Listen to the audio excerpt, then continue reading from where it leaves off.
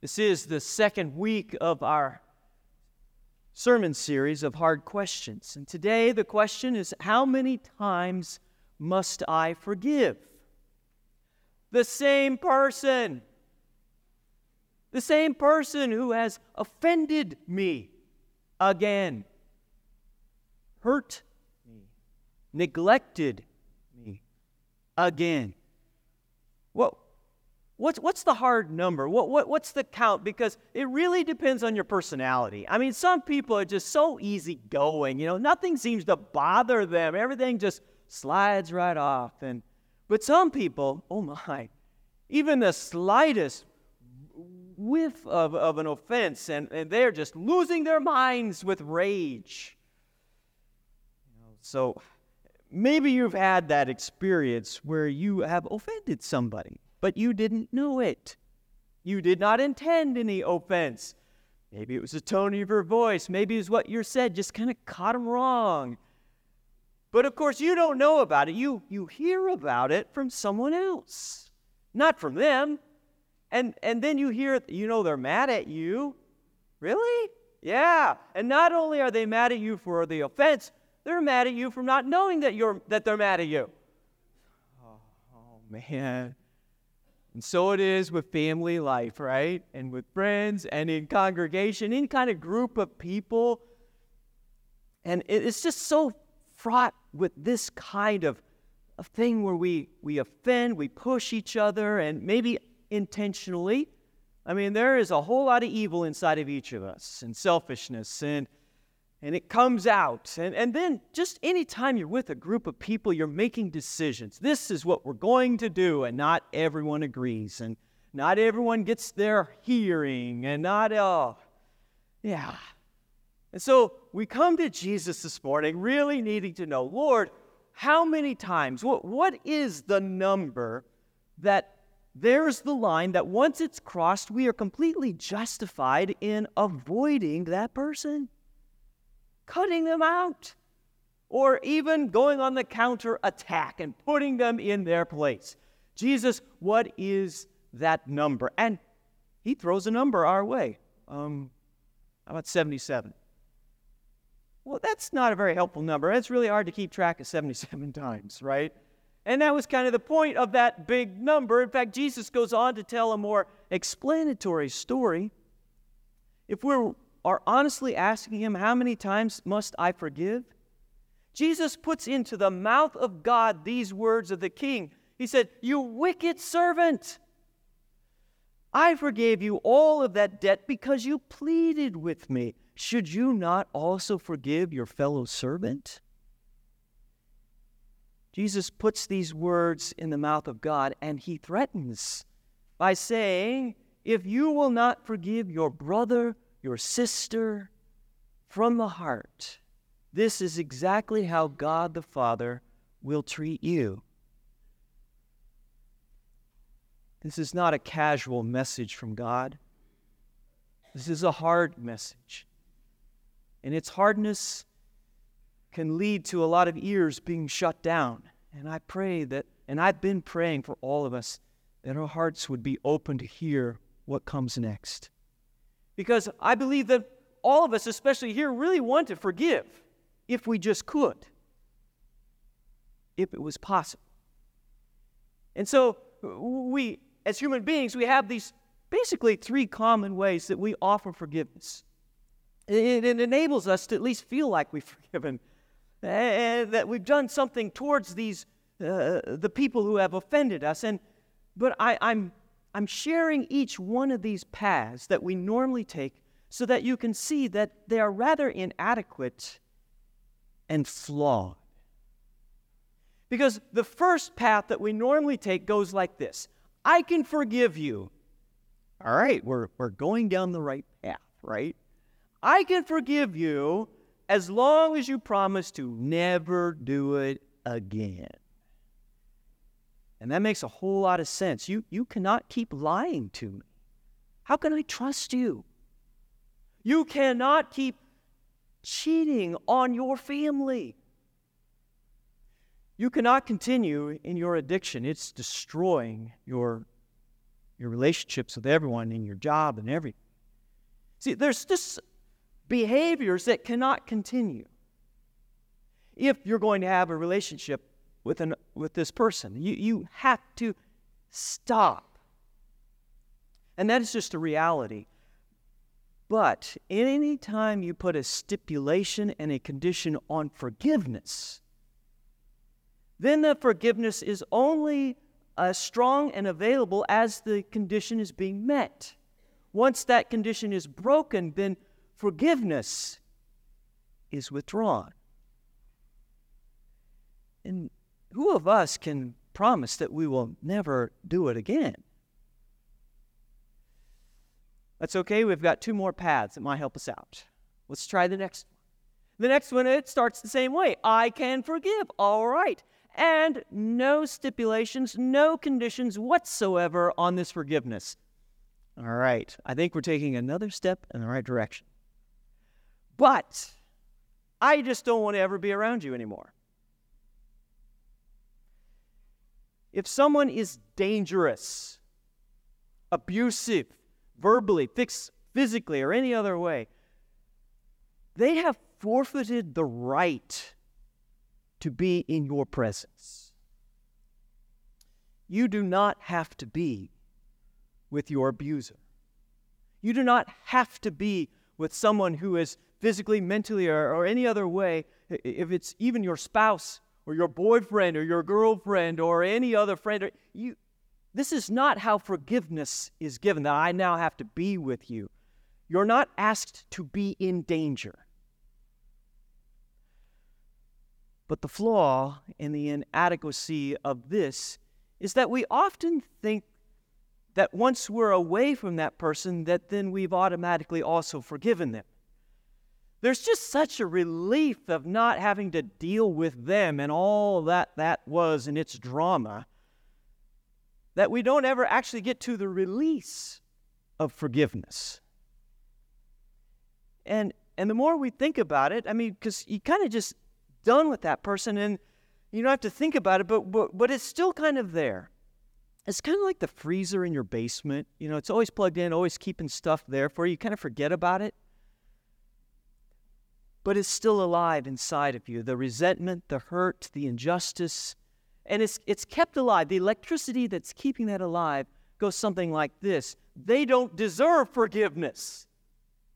And the truth is, they don't. And it goes something like this. If I forgive them, in some way, I'm kind of agreeing that what they did was okay. And it's not. And so that freezer is always plugged in. It's always running. And occasionally, when you go down to the basement, you open it up and go, oh, man, we still have roast in there? I should probably cook that up, But there's stuff that just is always there. This path is flawed and inadequate. It's okay, we've got one more that human beings normally take, normal people normally go down, and this one, of all 3, has the most promise, because it too begins with, I can forgive. And there are no stipulations. I can even be around you. You can be right here with me the whole time. It's like, okay. Whew, I think we're getting there. But wait a minute. There's some rather small print. There's an asterisk by this. And when you read it, you'd never read it out loud, of course. You just think it. And you live it. And the little fine print says, yes, I can forgive you, but I will never again allow you close to my heart. And as you think about this, hopefully you feel the utter sadness and awfulness of what this kind of forgiveness really isn't. We see this a lot in marriage and family life, and any kind of group like this in a congregation where people don't leave. Maybe you just don't believe in divorce. Maybe, you got to stay married for the kids. Or maybe you're 12 years old and it's your sibling. You don't leave the family. You're 12. Or maybe it's the congregation, like, our grandparents are here, our parents are here, I'm here, I'm not leaving here, and then you're here. And you can be polite, and you can have a smile. You can even do things together. You can be together in the same congregation, the same household. But never again will I let you into my heart. And this is awful. And this is not forgiveness. You see, each one of these paths to forgiveness never actually offers forgiveness, in which resentment and the pain and the bitterness is released, and there is a warm welcome and a renewed reconciliation of relationships. I am here as your pastor to tell you the very good news that forgiveness is possible. True forgiveness that actually forgives is possible. A kind of forgiveness that can reach back into the earliest days of your life and forgive hurts and wrongs and injustices of people that are dead now, are never going to be a part of your life, but it can reach back into that part of your life and truly release you. A forgiveness that can be with the people that you're with every day and forgive them even though they offend you day after day. It is a true and utter forgiveness. And this forgiveness comes from the forgiveness of God in His Son, Jesus. And it is available. It is at hand. But first, you receive it before you can ever give it. You receive it in such a way that it goes to those places that are truly broken, truly wounded in your heart. And there you find a repair and a payment. You see, what forgiveness truly is being saved from the wicked servant's heart that demands that you pay me what you owe me. And there a payment is given by Jesus. See, you have to first receive this forgiveness, and you realize the enormous debt that has been paid, and that Jesus is not counting your sins. He's really not. You know, He doesn't have a list like, you're up to 5,000. You know, you have a lifetime limit of 10. You know, there's no counting. There's no stipulations, no conditions. It's like, yeah, I'll forgive you, but not only does He want to be in our presence with a heart that is welcoming and warm toward us, but He wants to be with us forever, never to leave us. This forgiveness came, of course, at an enormous cost. See, forgiveness is never free. It always costs the person who then forgives. And it costs him everything. You know, you've been mocked, you've been spit on, you've had injustices, you have been abused, all these different things. It happened to Jesus. And more from His Father there on the cross, paying for the sins of the world. And He received it in Himself.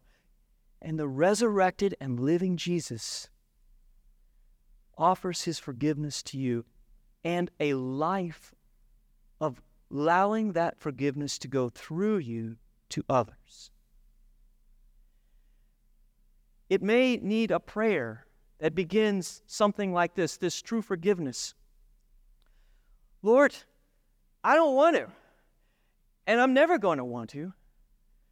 I ask you, will you give me a heart that would even want to forgive? Would you put my heart at rest that as I forgive, I will not be agreeing to what is and has been done?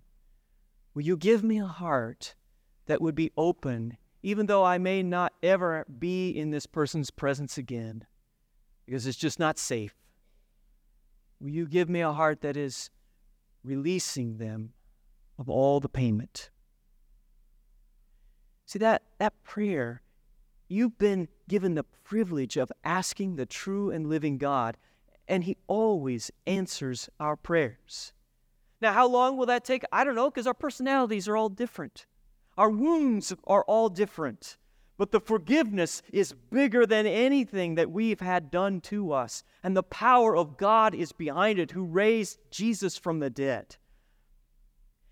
I have been praying for us all that God would work forgiveness in us. Imagine the difference that's going to be in your marriage, with your children, your grandchildren, within the congregation. We daily hurt each other. Your pastors, others.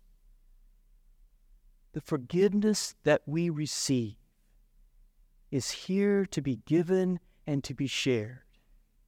And it's all to the joy and the glory and honor and love of God. Amen.